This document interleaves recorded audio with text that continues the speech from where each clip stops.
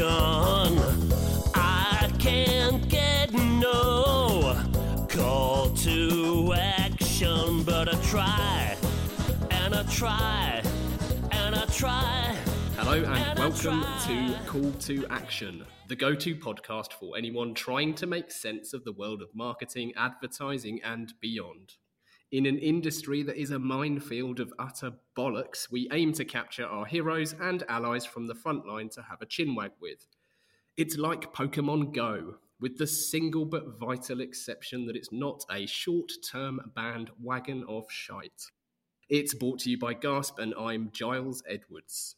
Today, I've caught Luke Sullivan, a man whose book on advertising is so iconic, it's coined by many as the creative Bible. Luke is one of the most talented blokes in the business, having spent 33 years in Adland at shops like Fallon and the Martin Agency. Hey Whipple, Squeeze This, soon to be on its 6th edition, is Luke's definitive guide on how to make an ad that doesn't totally suck. And it's helped generations of young and old creatives do just that. Luke says, the ability to write a clear sentence is probably the most important single ability we can learn. The ability to come up with a decent thought and then be able to express it in an interesting and succinct way. What's more relevant to the communication business than that? Welcome to the show, Luke. Thanks for having me, dude. And I called you Giles earlier, and you're so polite that you didn't correct me. Inside, I was seething. Right, Luke, no problem. We've got 7 quickfire questions, Luke. So, number 1, Mac or PC? Oh, Mac. Writing or reading? Both. I'm sorry, they're just totally connected. Bill Bernbach or David Ogilvy? Say it again, please. Bill Bernbach or David Ogilvy? I don't know Bill Bernbach. Well, should I? Who is he?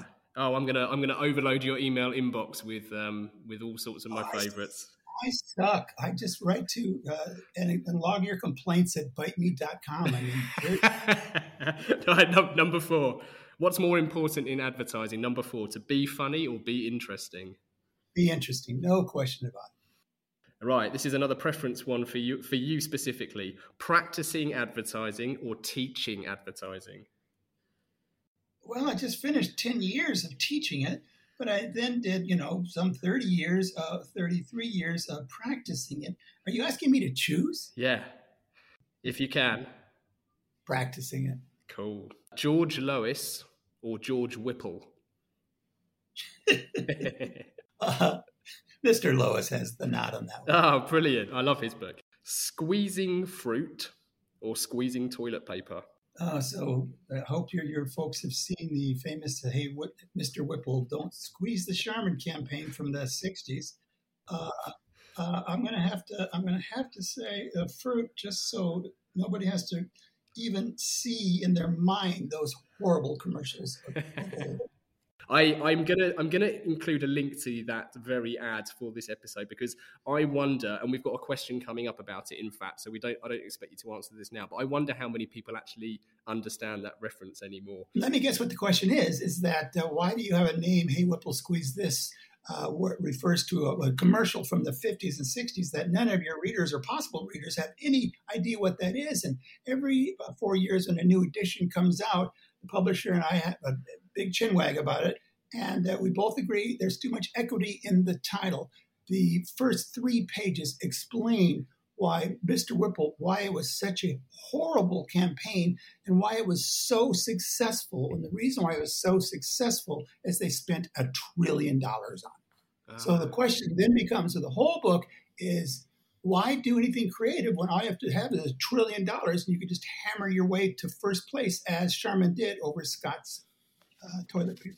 Well, I feel like we're in too deep for me to turn around from this question then, but the actual question is from a senior creative at an agency called Known, Mike Rovner, who sent this in. And he actually asks, given the age of most current creatives, even at CCO level, what would you replace Whipple with if you had to update the gazillionth printing of your iconic book? And he even suggests Hey Flo, ensure this.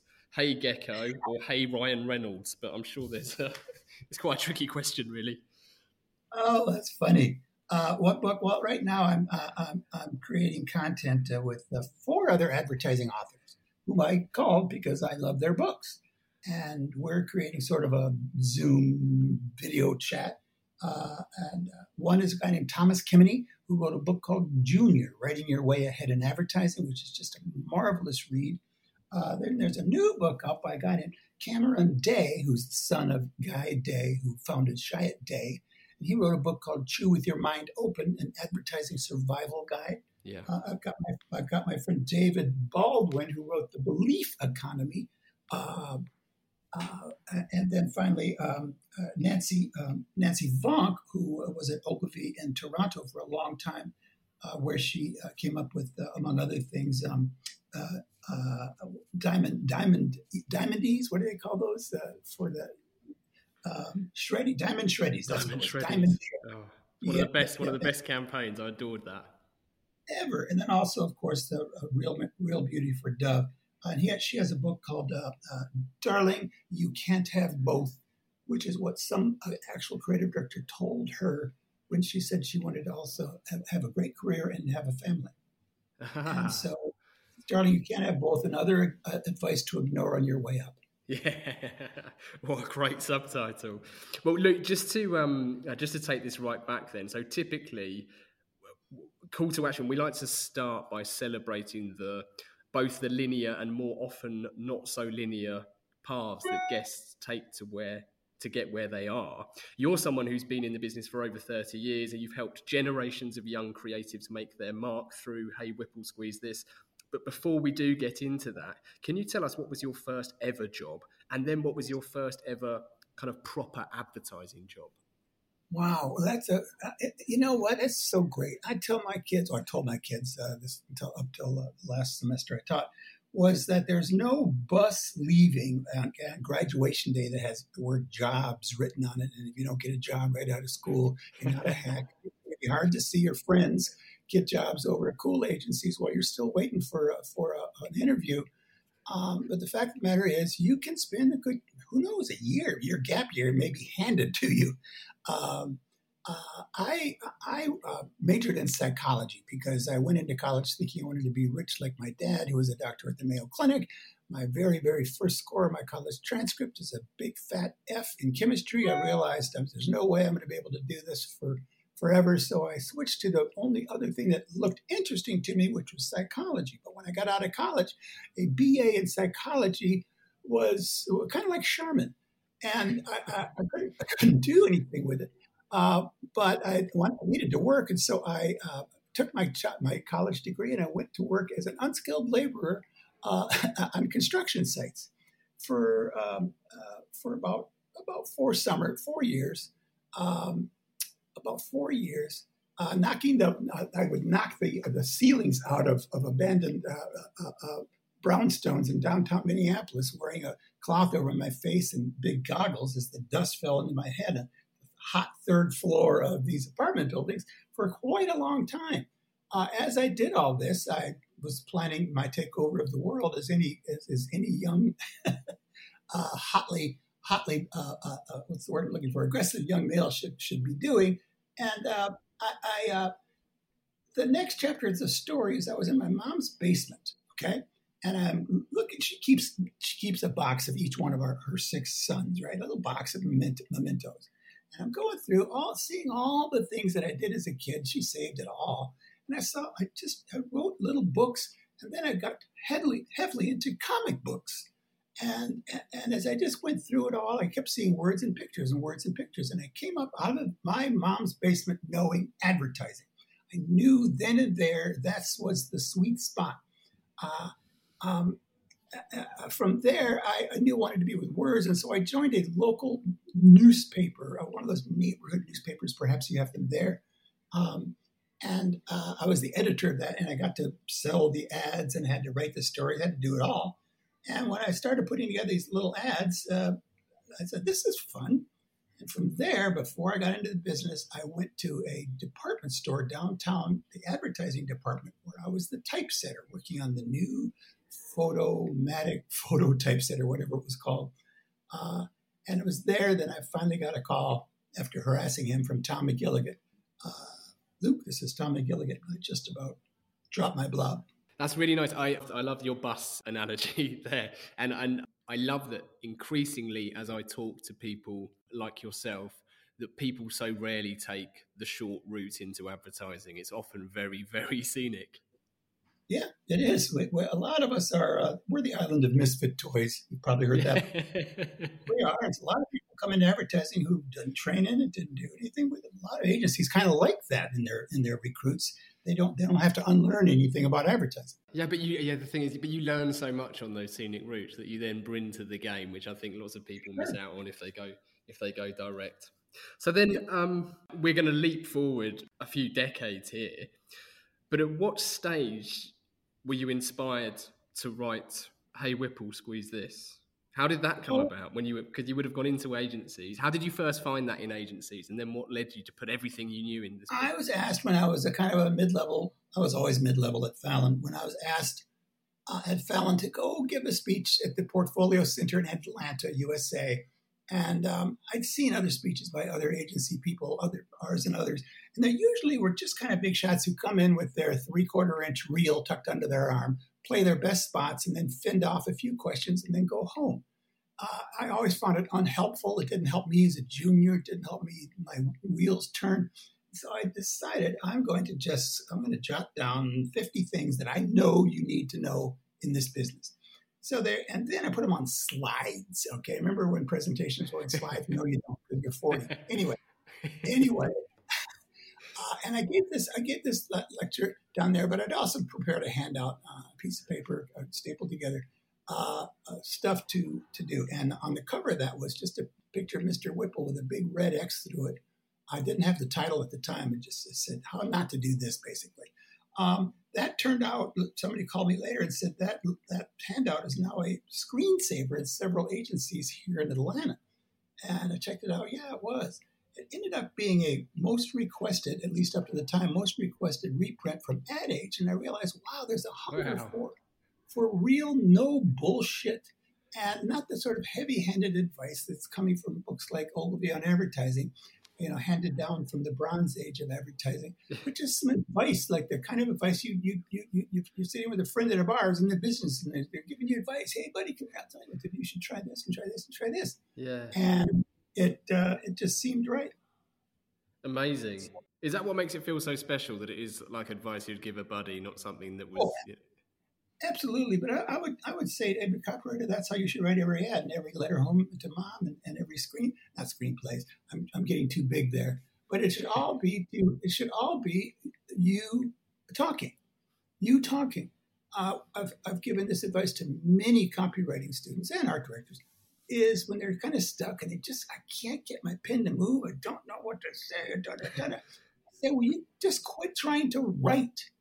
Quit writing. And just talk to the page. Just talk to the goddamn page and say, well, the reason why you should try this new car is because it blah, blah, blah. Just talk. So that's kind of the approach I took with the book.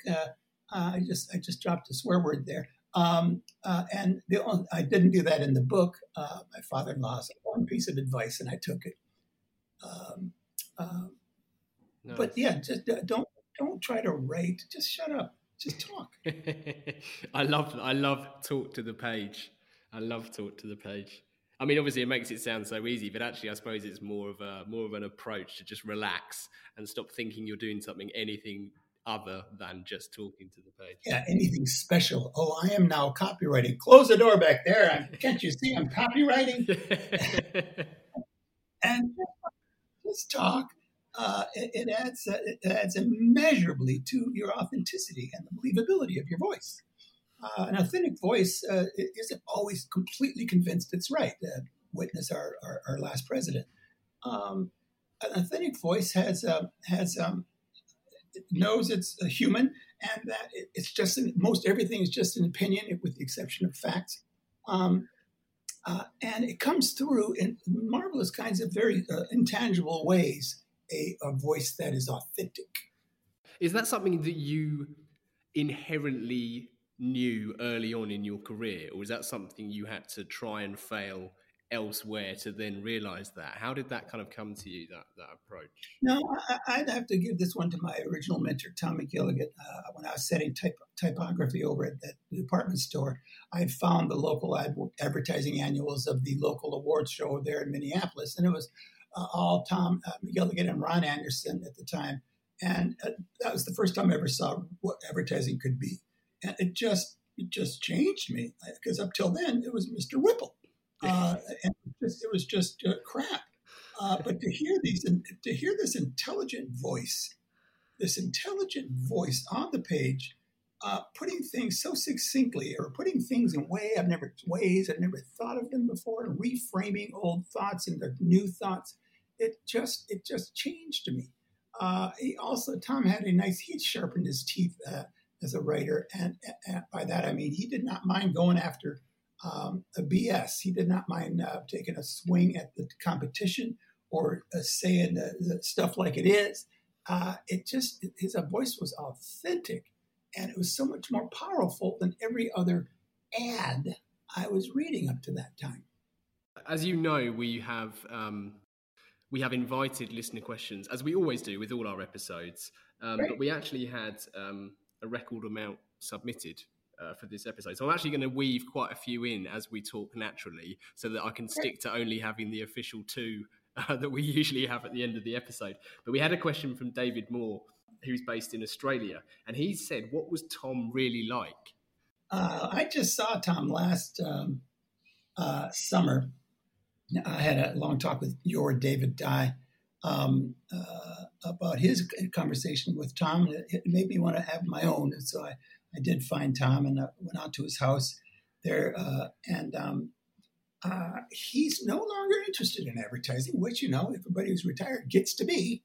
And he gave me, in his first years out of the business, he learned how to be a very good, I guess you call it potter, clay, making clay things, when he was living in Hawaii. And I just about tipped over when he gave me and signed my own flower vase.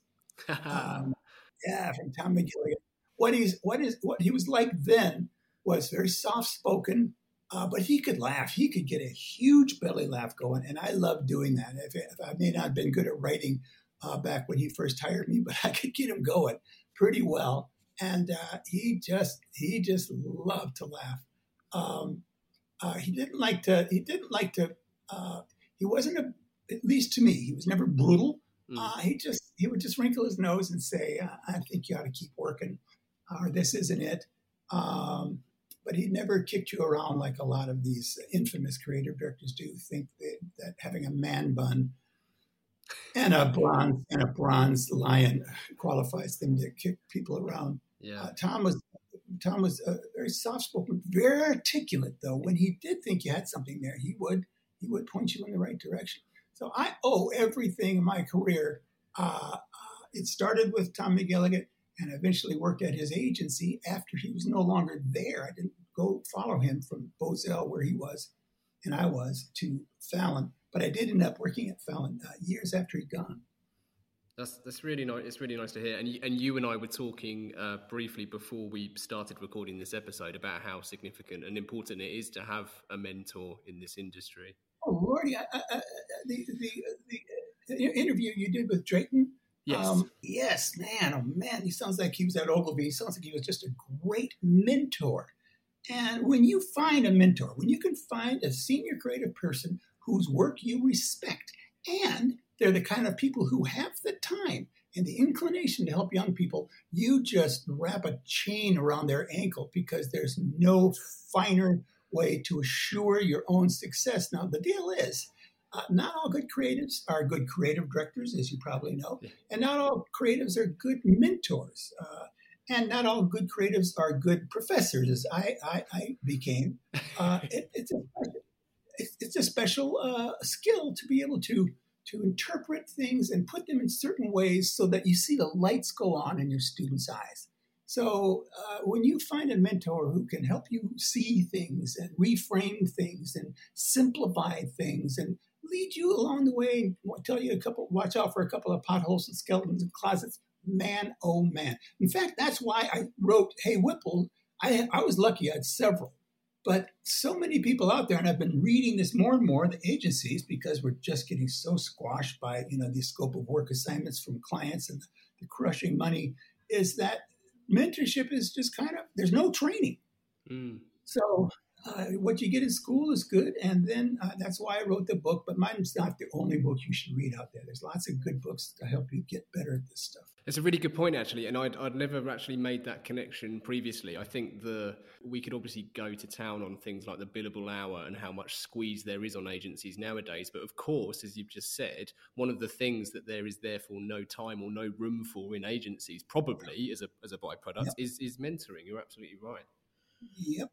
As we record this, or in fact, as this episode is released, we will probably be about 2 weeks away from the 6th edition of Hey Whipple, which I understand is available from Feb 23rd, but it's available to pre-order, so that date is largely irrelevant. You should go out and buy it, people. I would probably wait till after. Don't tell Amazon I said this, but I think their pre-order price is a little high, and if you just wait a little while, it comes down. Okay, great. There you go. There you go. What a lovely, honest tip. So it's on the 6th edition. So I was going to ask you, what can we expect from that 6th edition? And presumably, what's changed in advertising that you felt another update was needed? And just so you know, I'm also going to ask you later what hasn't changed. Well, I can answer both in the same breath. What hasn't changed is roughly the first 4 chapters. And now, they're not without change. I took most of the examples that are in there and updated them with fresh work from the last 2-3 years, just to keep the book visually current.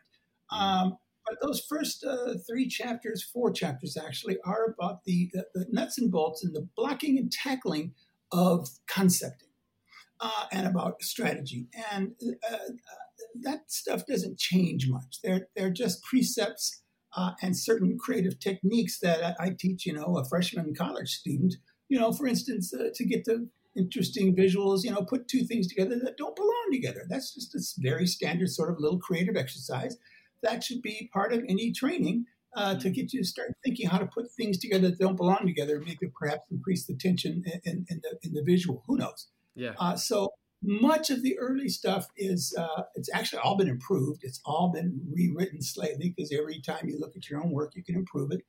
But it's after that the book starts to really change. I've added the copywriting chapter is something I put off improving for the longest time. I don't know why. I think it's because I am a copywriter and I wasn't confident enough to just really swing for the fences on it and just go for it. So the copywriting chapter is much larger, much better.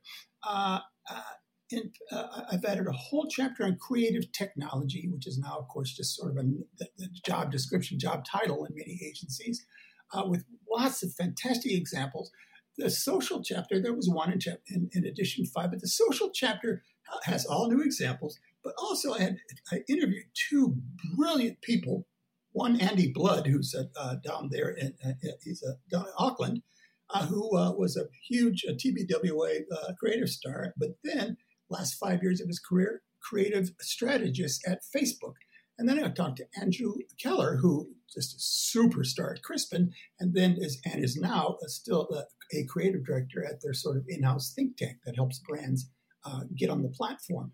And both of those guys together, and they knew each other, helped me reframe how to look at the social media area and how to how to create campaigns in what they call a brand ecosystem in the social sphere. So thanks to those 2 guys, there's a whole new chapter on branded content, which is just the way to go. And then I'm most happy with the vastly changed last chapter on how to get into the business.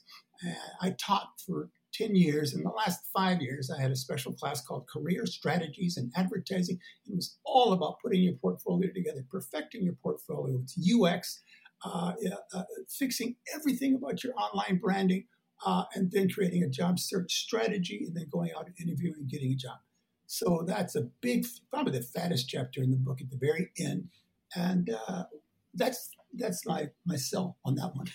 Yeah, no, good stuff. That was that made complete sense. I've actually got the timeline of the books, the book covers in front of me with the years they were released, and my very crude quick maths shows that this latest edition is 6 years after its predecessor. Yeah. Whereas normally they're 4 or 5. So actually, this is the longest gap. It is the longest gap. I was teaching, and I just enjoyed the hell out of teaching. God, I loved it. Loved it. And that's why I first wrote the book. The book is about teaching, passing on stuff that you know, and all the stuff in the book, by the way, I might have thought of some of it, but all of it's just stolen. Hey, that's smart. Can I use it? Yep.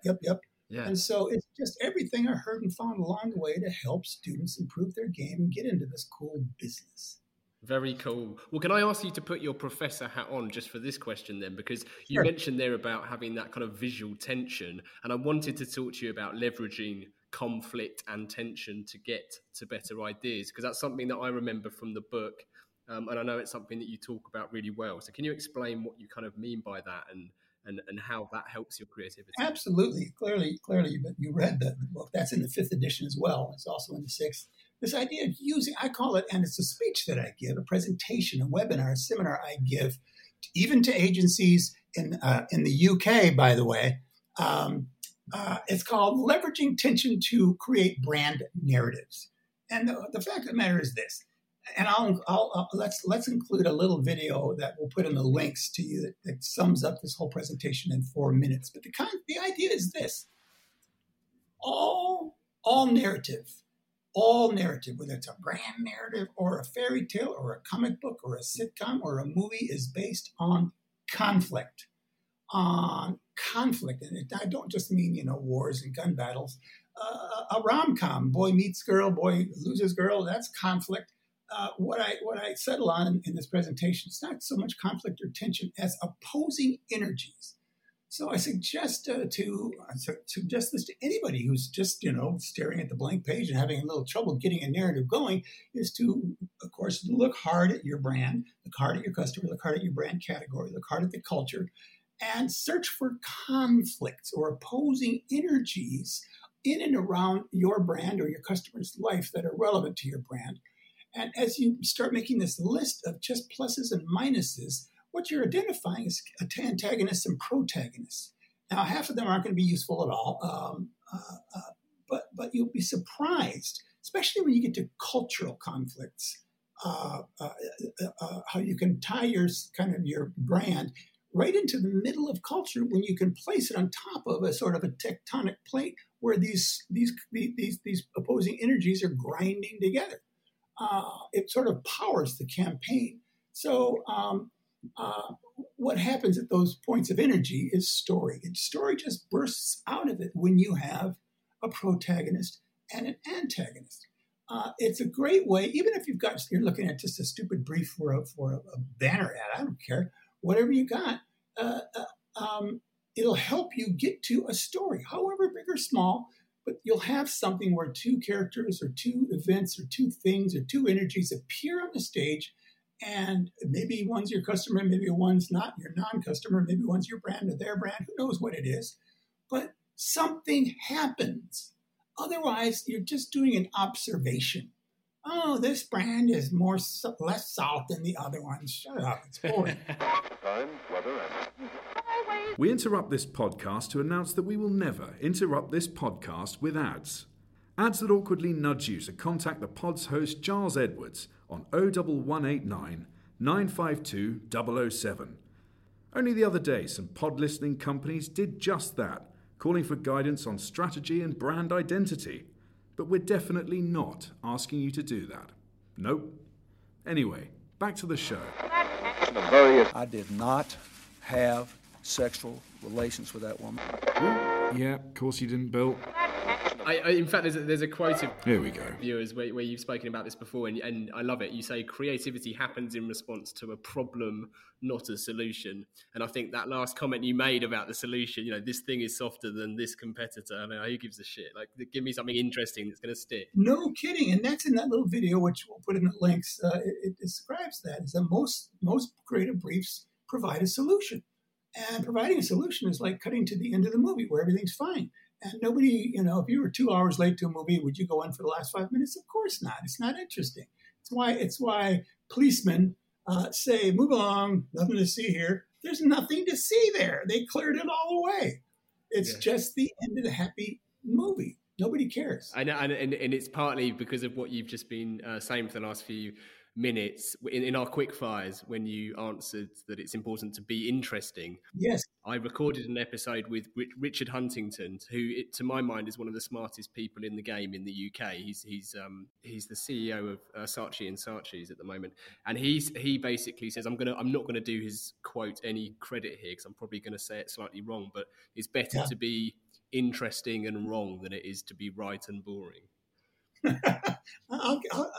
If we didn't have Trump in the world and the lack of reality in most journalism, I'd agree with that. No, yeah. I think he means in terms of an objective to get the customer's attention. But yeah, no, you're right to put that caveat on it. Sure he does. Yes. No. You mentioned also, though, when it comes to teaching, which obviously you enjoyed so much, that you no longer do that. So you're not currently a professor, is that right?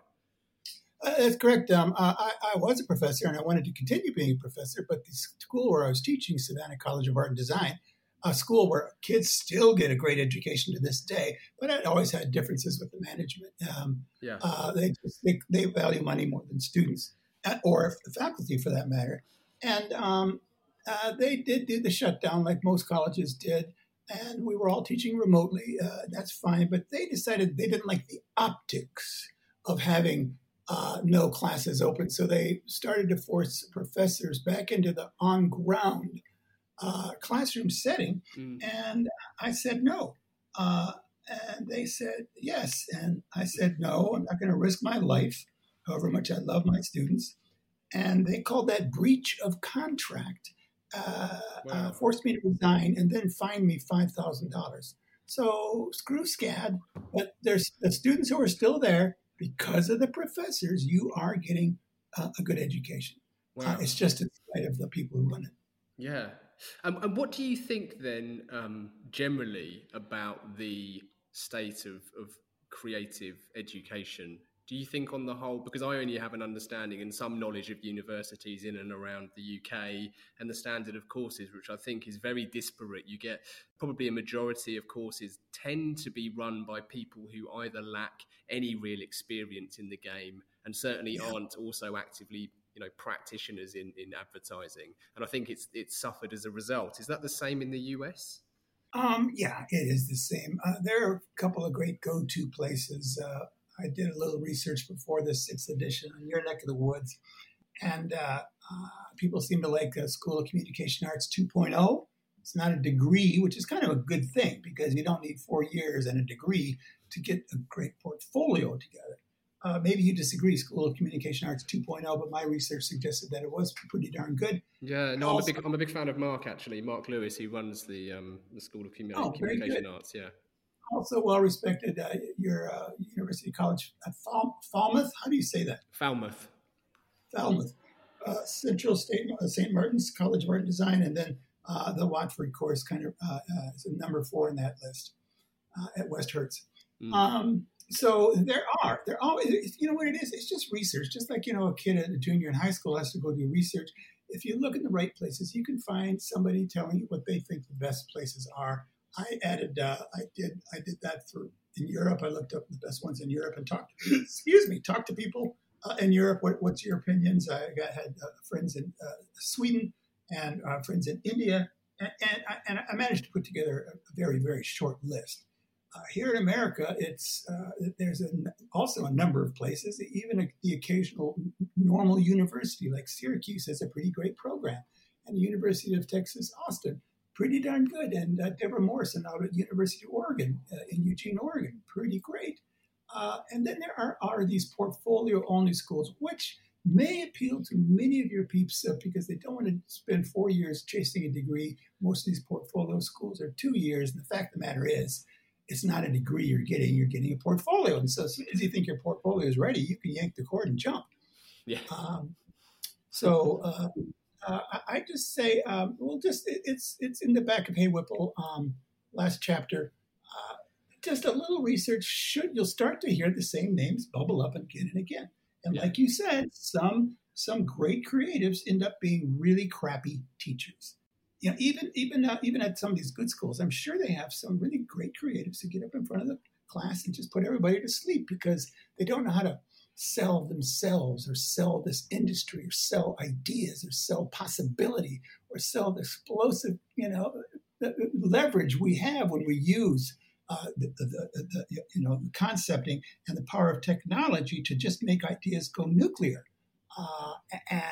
And when you can get the lights go on in their eyes with all the energy and possibility, that's really the difference between teaching and just reading from a book.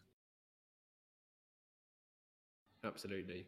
Well, I'll also add, I'll just give a quick shout out to the University of Lincoln, who have one of my good mates, Andrew Bolton, is a copywriting and creative writing lecturer there, as is Giles Lingwood, both fantastic copywriters. I know, Giles. I'm making notes because there's always reprints of the editions. This is Lincoln. Yeah, the University of Lincoln. So Giles wrote Read Me. Oh, yes, that's how I know it. I read that. I loved it. Yeah, and Andrew wrote Copywriting Is. Yes, I know both of those guys. I own both of those books. So if they're both there, that cannot suck very bad. No, it doesn't. No. Yeah. No, not at all. Not at all. Wonderful. I've got, well, as I said earlier, I've got hundreds of listener questions, but I'm going to put two to you if I can. Asking the general public for their opinion, be it on Brexit or boat names, is notoriously fraught with danger. But that's not stopped us asking. So we have two. The first one is from Caroline Barkley, and she is a brilliant copywriter, very witty writer, based in Adelaide, I believe. And she says, if Mr. Whipple was a, quote, bad idea, but sold lots of charming toilet paper, what makes an idea good? Oh, that's a really, really smart, great question and very hard to answer. Yeah. I'll buy you some time, actually, Luke, because you did say at the start that they spent trillions, they spent a hell of a wedge on it. So maybe that helped.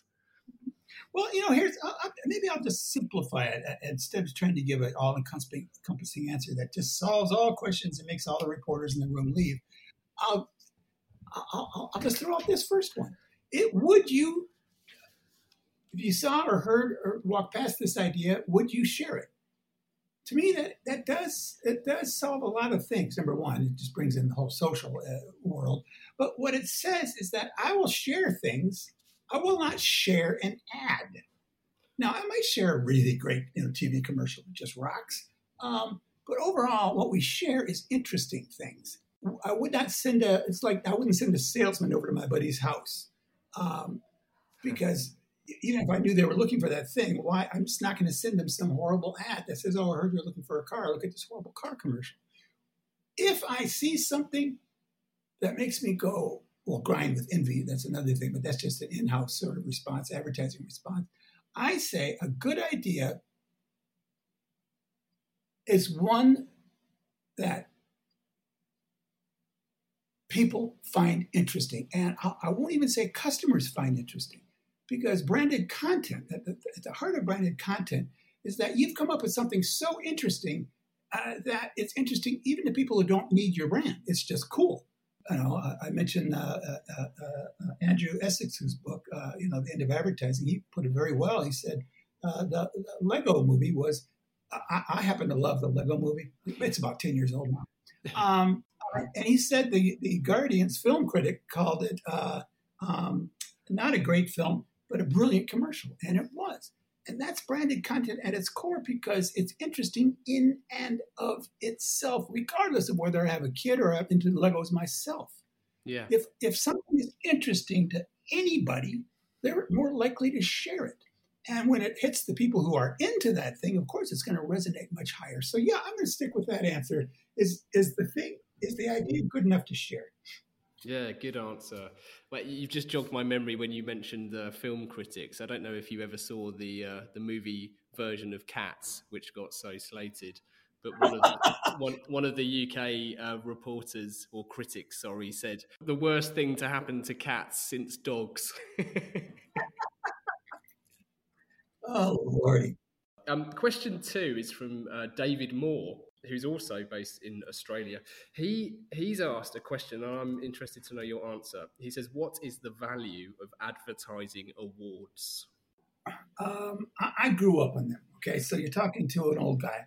I grew up on them. I just recently finished scanning every page of and then giving away to my students 40 years worth of one-show annuals and CA annuals, and I didn't have as many D&AD annuals in my collection there. But Tom McGilligan, when he hired me, he handed me his stack of one show, and he called them the Graduate School of Advertising. He put me out on he didn't have work for me the first month I was there, but he knew this big, ugly job order was coming that he wanted to give to a junior. And he said, read these, read them all. And by reading them all, he meant read the body copy, learn who the writers are, who the agencies are, who the art directors are, study the architecture of all the ideas, read the scripts, learn. It's like immersion in a language. You immerse yourself in French and you finally get better at it. So that was the value to me. They kind of were my textbooks on how to do this stuff. I'm taking all those scans that I did from those things, and I'm putting them up a month or so at a time of this vast collection of things, and I parse them into things like all copy ads or visually interesting ads, or then I parse it into agencies as well. I've got a lot of Abbott Mead Vickers, as you probably can guess, and other great agencies from Goodby to Wyden, Fallon to Martin. And they're my version now of these one-show books, which I hauled around for 40 years. And finally, last year, year before, I finally said, I can't haul this stack anymore, and turned them into things. So that's number one. Number two, the one-show, I think, is abandoned books altogether because so much of it is digital now. Here's why it matters. In every craft, you start off as an apprentice and you work towards being a master. How do you become a master? You study the masters. So you need to, and I tell my kids, and it's written very clearly in the last chapter of Hey Whipple, is you need to study. The One Show's annual digital collection of, they collect print and outdoor and all this stuff, but it's online now mostly. You need to study D&AD's annual collection of brilliant stuff. And then, interestingly, you've probably heard of it, Giles, because it took the world by storm, at least the Ad Geek world by storm last year. And I met the pair that did this. It was that site called Love the Work. Yeah. Love the Work More. Love the Work More. And they got tied. These were students. So actually, they were just juniors at an agency in Ocean, by the way. And this young woman I talked to, a copywriter there, said she didn't have money to go past Cannes, big ass paywall, and what student does? So they just brilliantly built an entire workaround. They took the Cannes list and here's the golds, and here's the silvers, and here's the bronzes for every year, and they're building it backwards now. I think they're back to 2016, and they just created this wonderful clickable list of here's all the golds. Click on it, and the case history or the spot or the thing itself appears. It's called lovetheworkmore.com, and it's absolutely brilliant. And I gave them credit by name in the book because it's such a boon to students. Yeah, great answer. It's hard, actually, I find, to answer that question when you look at, I suppose, the vast differences between the types of awards which are available nowadays. And here's the other thing, and I'll say this. When I first started off, I couldn't have won a one show, but I could probably win something in my local show. And it's like Little League, you don't get major league players when they're in second grade, but you train them. And it feels like a good local game. It's like the what do they call that? The farm league, I think they call that.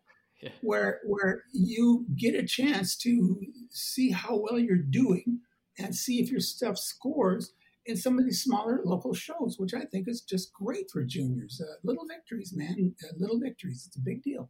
Very good. Right, so the final part of the interview, Luke, is our 4 pertinent posers that we put to all of our guests. Starting with number 1, what advice would you give to your younger self?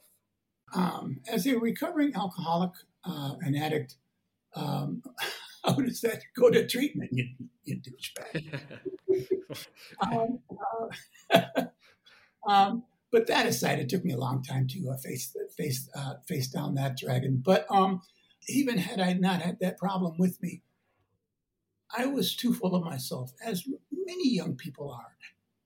They're just all energy and vector, no direction. They're just blowing up with ideas, and they just want to start impressing their fingerprint on the world of creativity or advertising. Yeah. And they're usually, as most young people are, they're sort of anti-authoritarian because they've seen so much bullshit. They just say, no, we got to do it a new way. And so I was the same way. I was no different. And I came in pretty sure that I was God's gift to advertising. And that wasn't that bad. But I didn't listen enough. Yeah. I didn't listen enough. I listened just enough to not suck and throw my entire career away. But had I listened more than I did, because I had these fantastic mentors, and I wished I'd just listened. And I don't just mean my creative mentors. I wished I'd listened to account people and to strategists and people who knew more than I did about any given subject, but I was just too headstrong. The fact of the matter is, we get better by listening. We get better by listening. And so I wished I'd done that from the get-go, but I didn't. And it took me a long time to eat my humble pie or humble crow, whatever that saying is, and get my shit together. Yeah. Well, you say it took you a long time, but I would suggest there's people out there who've had their entire career and never really realised that what's the saying? There's a reason we've got two ears and one mouth. Yep. Yeah, right. Great advice. Number 2, if you could banish one thing from the industry, what would it be and why? Oh, come on. Everybody's going to answer the same thing. If they don't, anybody who answers this with any other answer than what I'm about to give you, just kick them off the show. Right? If the correct answer is new business pitches. New business pitches are a bane on the agency business. And I can't think of any other business industry where businesses are just told to give their ideas away to create the best thing they can in 2.5 or 3 weeks. It's just horrible and wrong. And I don't know what the answer is, because anytime, even if you get 5 great agencies saying we're not going to pitch business anymore, well, all the runners up are just going to pitch their asses off and do an end around.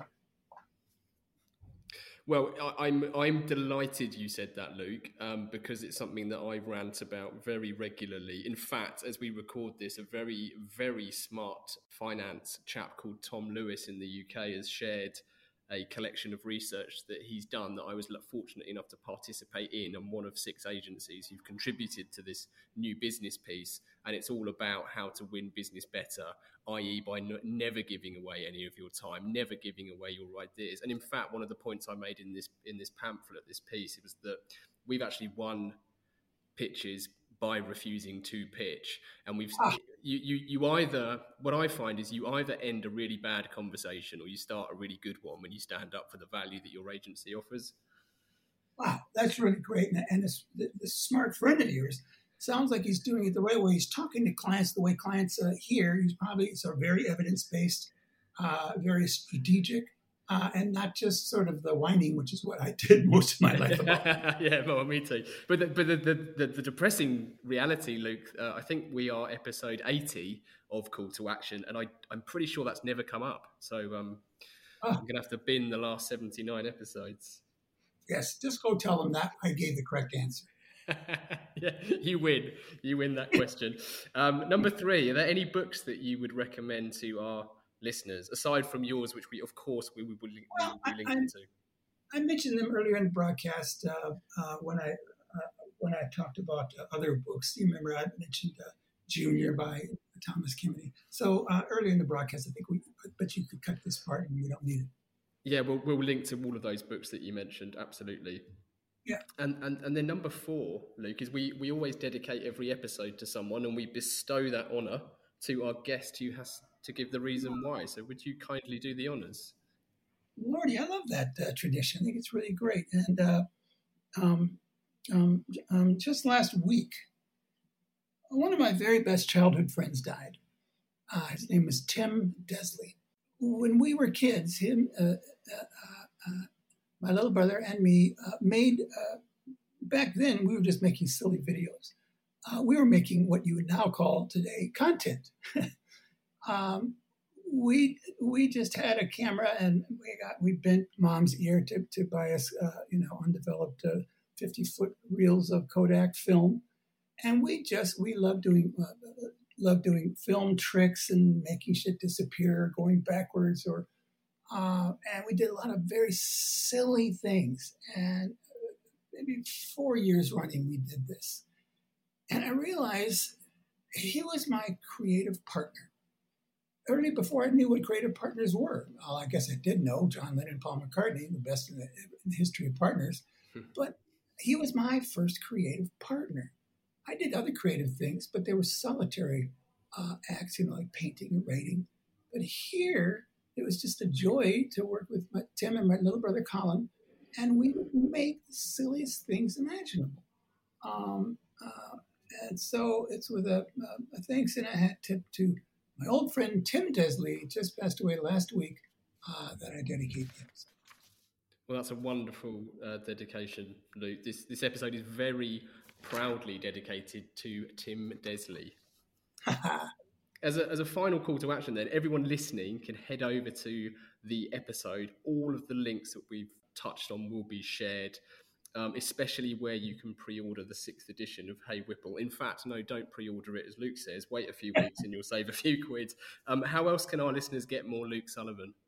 Well, I just redid my website where I'm uploading, like, for instance, the first bunch of ads scanned from my year's award annuals, the copy-driven ads. You'll find stuff like that there. I have, it's called HeyWhipple.com. It's I created this thing, I guess, 11 years ago. And I used to I work very hard on an essay a week. And some of them I'm quite proud of. So I have other things in there, like I have my favorite medium happens to be radio. I think it's the single best campaign I ever did in 30 some years in the business was a radio campaign. And that's up there in the nav bar. And you can see, maybe you'll think it sucks.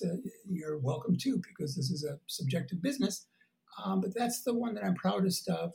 And then there's just, there's links on how to hire me to be a speaker consultant, just the usual website stuff. And I do hope to be posting more and more content. And I'm probably going to go political again in 2024 if Trump runs. Oh, good. Well, I hope you do. And that radio ad, funny enough, I was actually going to talk to you about that earlier, but I feel like we were running out of time. But that's for Dunwoody Technical School. Yes. The client never changed a single word of the copy. What happy day. Not a syllable. Well, we'll include a link, obviously, to heywhipple.com where people can enjoy that ad and so much more of your content, Luke. So I can't thank you enough, Luke. It's been a massive pleasure and a real privilege to talk. I'm just thrilled to talk to your audience. Hey, everybody in Adelaide, and I don't want to try to say the names of some British suburbs. Falmouth. Hopefully we've got some in Falmouth and Lincoln and all that. Yeah. Thank you to everyone listening. If you've enjoyed this episode, please do share it and review the pod. Buy the book. Keep questions and guest requests coming in. To get in touch, it's easy to find Gasp online. You can check out CTA Pod on Instagram or just email hello@calltoaction.co.